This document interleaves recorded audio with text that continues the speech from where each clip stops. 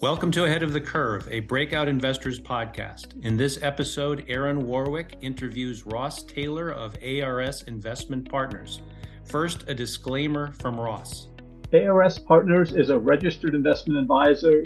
All investment and financial opinions expressed by me on this call in any investment matters are the result of our research and our experience and are intended here as educational material, offering insight into how we think and operate. All best efforts have been made to ensure that all information we have relied on is accurate and up to date. Unintended errors may occur. Our content is intended to be used for informational and educational purposes only, and thus we believe that it's very important that before making any investment decision based on information given in this call, you should do your own analysis. Additionally, we reserve the right to trade in or out of any security we talk about without notifying those listening to the call in the due course of our business. Hey Ross, thanks for joining us again. This time to talk about Intrusion, ticker symbol INTZ. I'll just give a bit of a brief background on the company before I turn it over to you and where we're at now and why we think this is such an interesting opportunity. But the company's been around for decades. Long story short, the past few decades, they've been doing cybersecurity work, primarily with the government, have high security clearances. But most of the work that they had been doing was consulting type work. So not necessarily the highest margin, not necessarily highly repeatable business. But during the course of that business, the company had also been keeping a database of internet traffic and has come up with some proprietary formulas, algorithms to basically catalog that, to search through it, and now created a product that is a more SaaS style product doesn't involve so much consulting as something that can be used more widely commercially. The company had started to talk about this a couple of years ago. The CEO, longtime CEO, co-founder, died a couple of years ago. The new CEO that was brought in talked a big game, misled investors. I think that's quite fair to say. Stock did well during that time for quite a while, and then when it became apparent that what he was trying to sell and the way he was trying to sell it wasn't working, he ended up leaving. So I guess you would say in disgrace. The stock price crashed. And I think a lot of us sort of gave up on the company, thought maybe, this product must not be legit and so forth. And I think understandably so that investors walked away. But then what really got me interested, a huge surprise to me is that the company ended up bringing in a new CEO. His name is Tony Scott. And why I say that surprised me is because when I went and looked at his CV, I mean, it was basically what the previous CEO wanted to be and projected to be, but in this case, it was real. And so just a quick background on that, Tony Scott has been Chief Technology Officer at GM, CIO at Microsoft, at VMware, Walt Disney, and then the federal CIO for a few years under the Obama administration. Took some time off, started a consulting company, did different consulting work through that company, through some other organizations. And then eventually now he landed at Intrusion. And so thinking, wow, there really is something here. And in talking to Tony and seeing some of the progress that the company has made as it relates to certain resellers and certain smaller level partnerships, it does seem that there is actually something unique about their product, which is called Shield. And with that, I'll kind of turn it over to you, Ross, to get your take on the company right now. Yeah, I think you've done a great job of summing it up. I think that it's a company that we had originally looked at it because of the work they were doing in DoD, and we felt that work had the ability to be expanded into the commercial space. The one thing we are confident of is that in spite of the billions of dollars spent in cybersecurity every year and the huge amount of money that's capitalizing in these companies, is that no one has a solution yet in the marketplace that's widely used that really seems to work and seems to shut down all the negative aspects of things. We were intrigued because one of the things that Intrusion's abilities had was the ability to detect and, as SHIELD was developed, shut down or limit the flow of information out of an organization.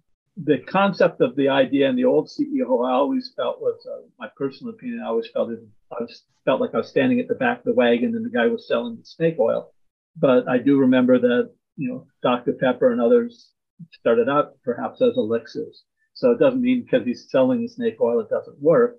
Right. That he had that idea of shut down the flow out, restrict the ability, of bad actors to get in. A lot of people try to do that, but what's really important is eliminate the ability or constrain the ability of information to flow out. And that, we think, makes this somewhat unique or very unique. We hear a lot of people talk to us. We've had people say, oh, I do that. But in reality, when you push them, it doesn't actually appear that they do that. And what Intrusion has is decades, as you indicated, of bad URLs, bad IP addresses, and things of that nature. And it finds that, and it does have the ability to restrict information. So when someone gets into your system to steal it, like the Chinese, Chinese make a significant effort to steal industrial IP, aerospace, defense IP, and the like.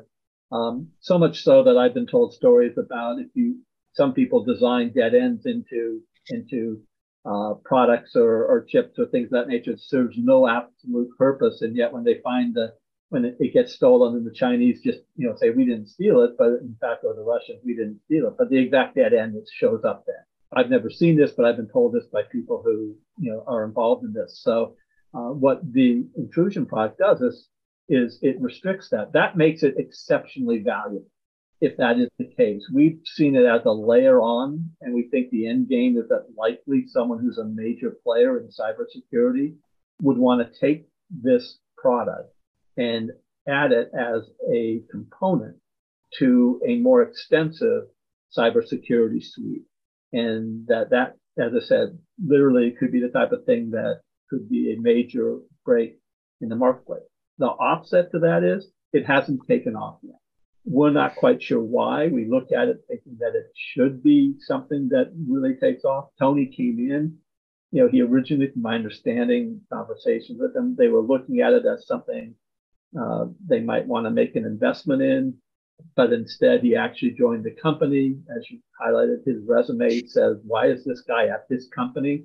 That alone makes it, when you see someone who does that, you figure that they're either on a reclamation tour of their career or they found something really interesting.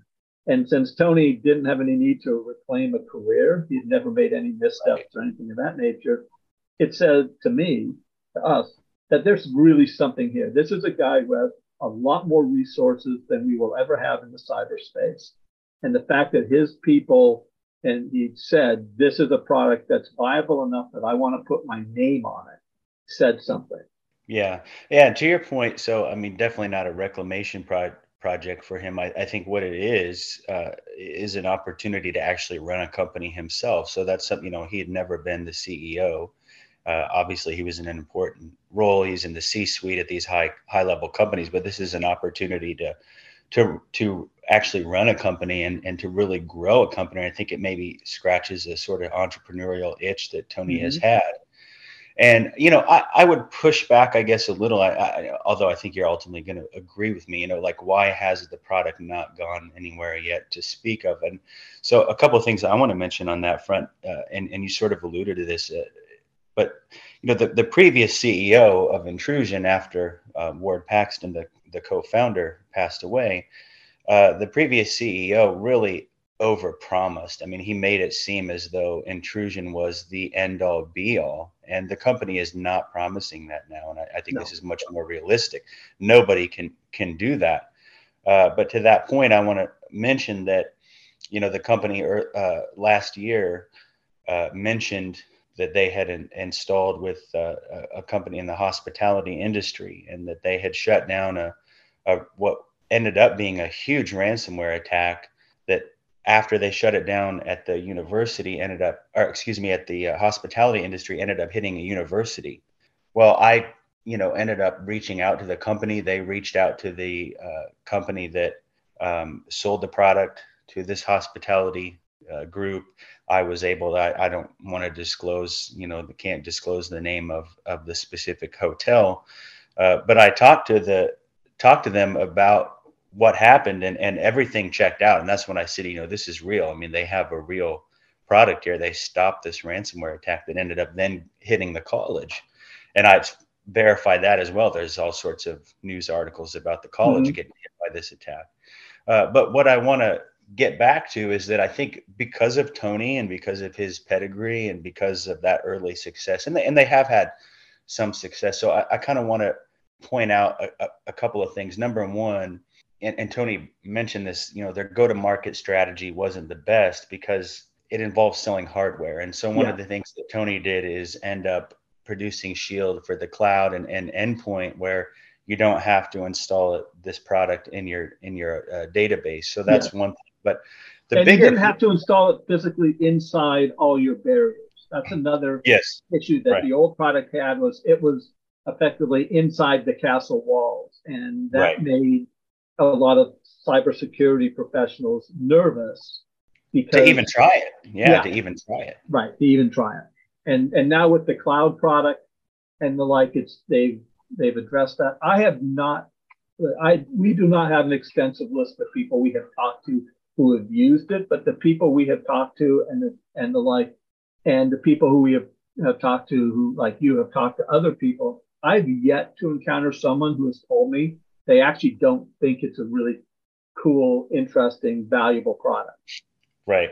Let's get back to that just a minute, because I want to add something to that. But before I do, I want to just I think that overall the company is still on track for what Tony envisioned, even though there was a lot of excitement because of this early movement that we saw with Tony. The company's still on. So 2022 really was a reset year for the company. Tony really had to clean up the company. There was an SEC issue, that they're getting cleared up. And if it's not already all the way cleared up, they had to get the right people in place and new people in place. So they really changed the way that they were staffed. They changed the way that they're going to market to give themselves better opportunities. They had to develop the cloud and the endpoint and fix some technical issues that were existent when Tony got there. And so they've now done all of that. And they had to change a lot of people too. Yeah. The other guy brought in a lot of people who ended up having no real bottom line value to the company. And so 2023 should really be the year that we should see some growth, and 2020, and then the end of the year and 2024, I think will be, real serious monetization. But as it relates to, what you said about talking to people that use this product, what's interesting is that the company had said, and I think this is one thing that hurt them at the end of last year as well, is that Tony had indicated that they expected to sign a major strategic partnership. They eventually expect to sign 2 to 3 of these, and he thought they would land one by the end of the year, and that didn't happen. He explained on the last conference call, I believe it was in November, why that didn't happen.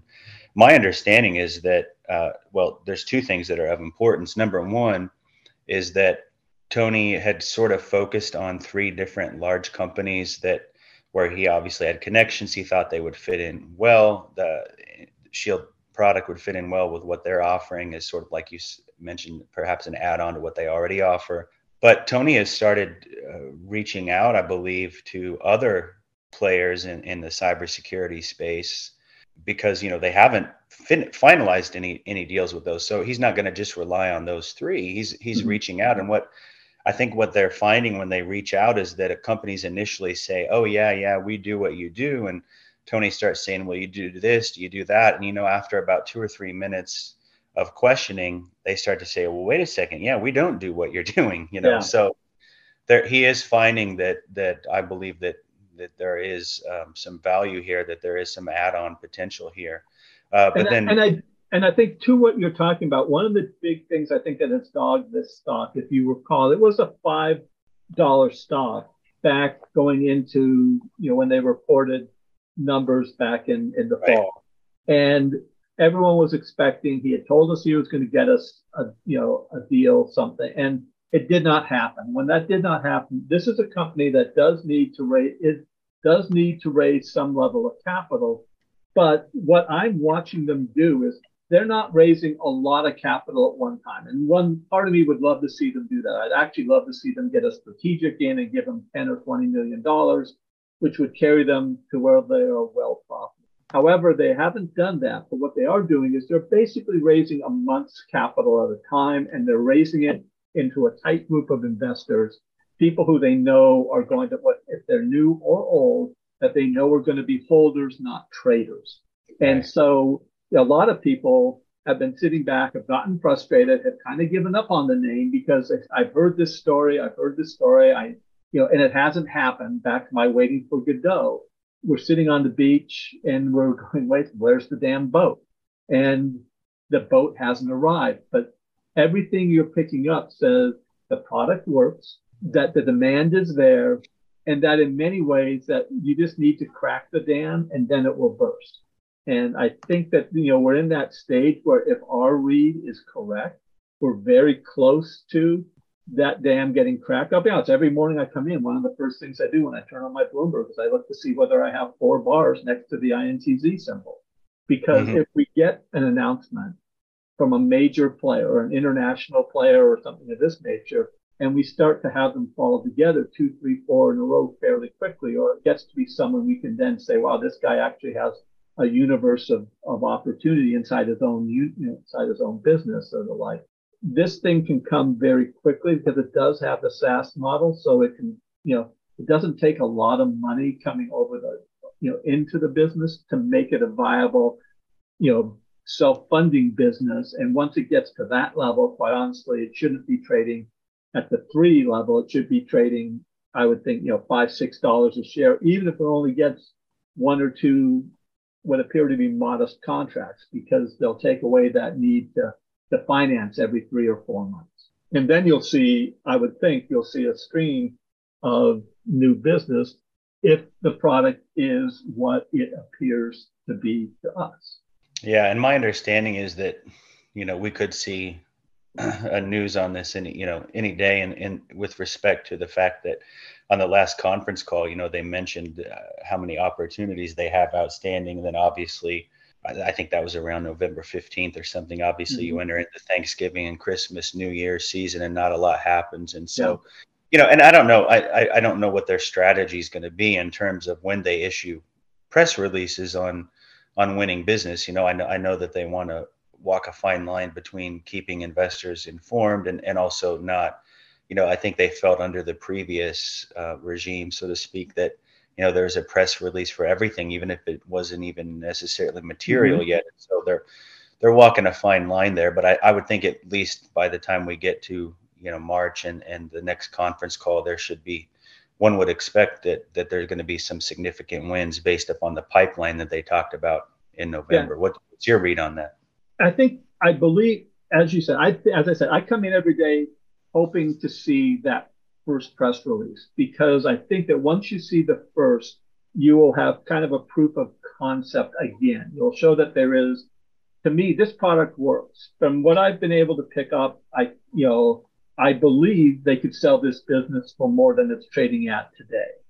It's at least been the inference of when you talk to people in the space and, that might have looked at this business. I think it's worth more than the $3, $3.50 it's trading at. I do think that there are a number of potential contracts out there that seem to be held up for whatever reason. And one of the things that I think is important, and I believe Tony referenced this on a call, was that as important as you think this product is, it's really important to an Intrusion shareholder, to us as Intrusion shareholders. However, it's not necessarily the thing that moves the needle in the C-suite of the company, in part because people have invested a lot of money in cybersecurity, and it's kind of, you don't want to really go back to your boss and say, I know we spent a fortune on this stuff, but what we really have has huge gaps in it. And right. And so, but we need to do this, and this isn't going to be costly, but I think to people do it. So I think once you start to see it, you'll get the proof of concept. You'll get the idea that it works in the marketplace. And once you start to think it works in the marketplace, I believe that this becomes a very different investment story. What have you been hearing lately, if anything, as it relates to these strategic partnerships that, as mentioned, we thought, last year there was going to be one, there wasn't, but what are you hearing now? Anything heating up on that front? Yeah, we believe that from what we're hearing is that the opportunities continue to be very live, that as you said, he's started to put out a broader net. We ourselves have argued that they should perhaps be a little bit more aggressive. Tony is the opposite of Jack Blunt, who was his predecessor. Jack Blunt was appropriately named and was very, he was a great marketer. In fact, I've talked to one large, longtime holder who says he misses the days of Jack Blunt, but at least there was excitement and energy in the name. Tony is, yeah, Tony is very calm, and he's to a fault. So, in some ways, we've talked about a lot of managements and CEOs and how difficult they are. The hard thing about getting through with Tony is getting Tony to actually, I think, be as upbeat publicly as sources I talk to indicate that he is privately, and that with these opportunities and last year being kind of a lost year for a lot of these tech companies, a lot of people pumped a lot of money into kind of, moonshot venture cap, late stage venture cap. I consider this like stage 3 venture cap, really, which is they've got a product, they've got some revenues, the product appears to work, and the question is, is it VCR or Betamax? And it might be the best quality product out there, but if they can, they just got to prove there's a market for it.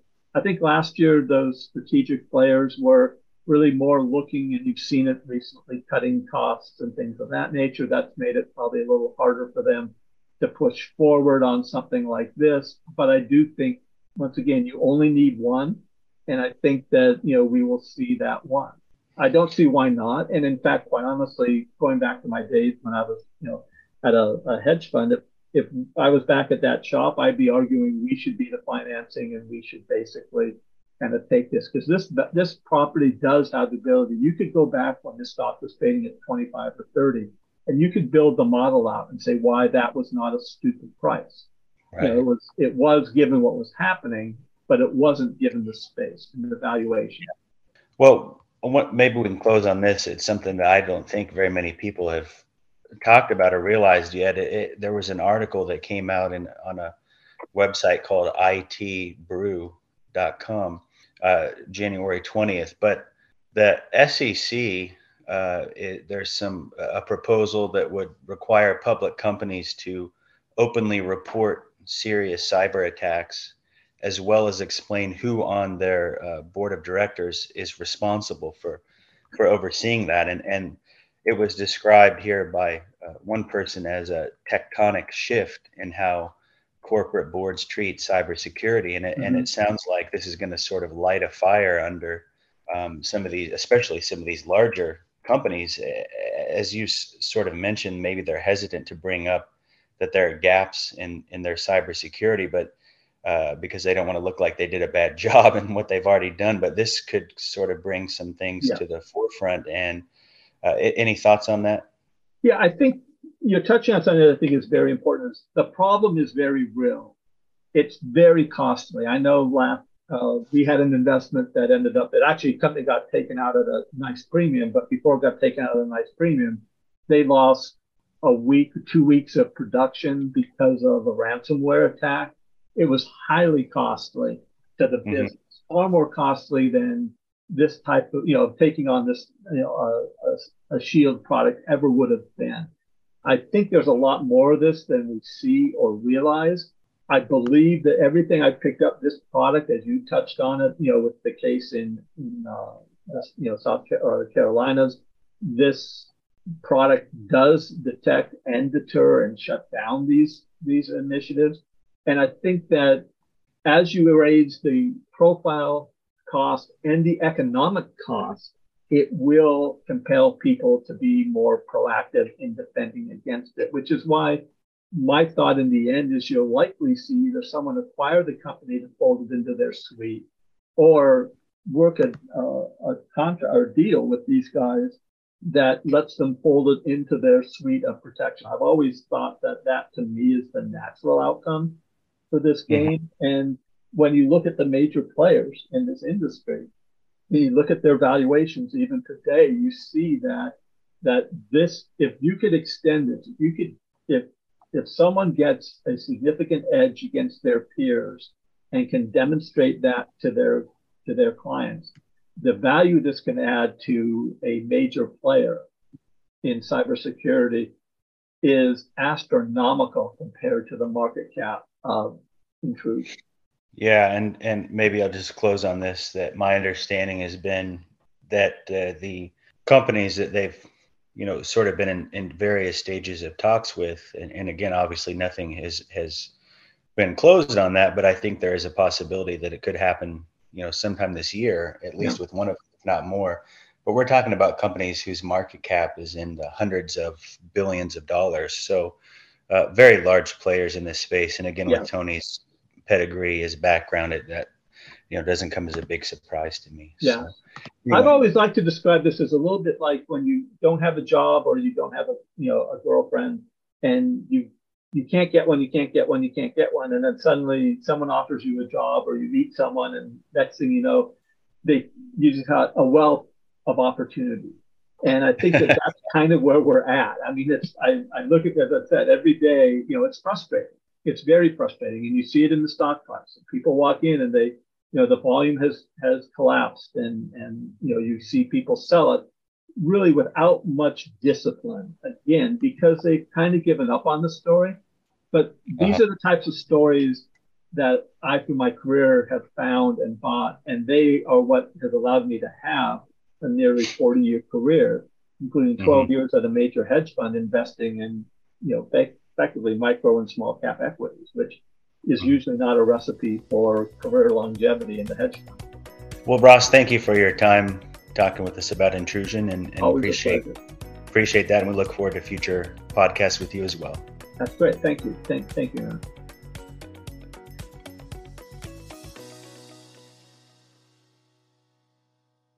Some or all the speakers may maintain positions in the securities discussed in this podcast. The views in this podcast expressed are those of the speakers and not breakout investors. This podcast is for informational purposes only and should not be relied upon as a basis for investment decisions. Neither Breakout Investors nor any of its affiliates makes any representation or warranty, express or implied, as to the accuracy or completeness of the statements or any information presented by this podcast and any liability, including in respect of direct, indirect, or consequential loss or damage, therefore is expressly disclaimed. No one on this podcast is an investment advisor, and no one is providing investment advice. Before investing in any company's stock, you must do your own research.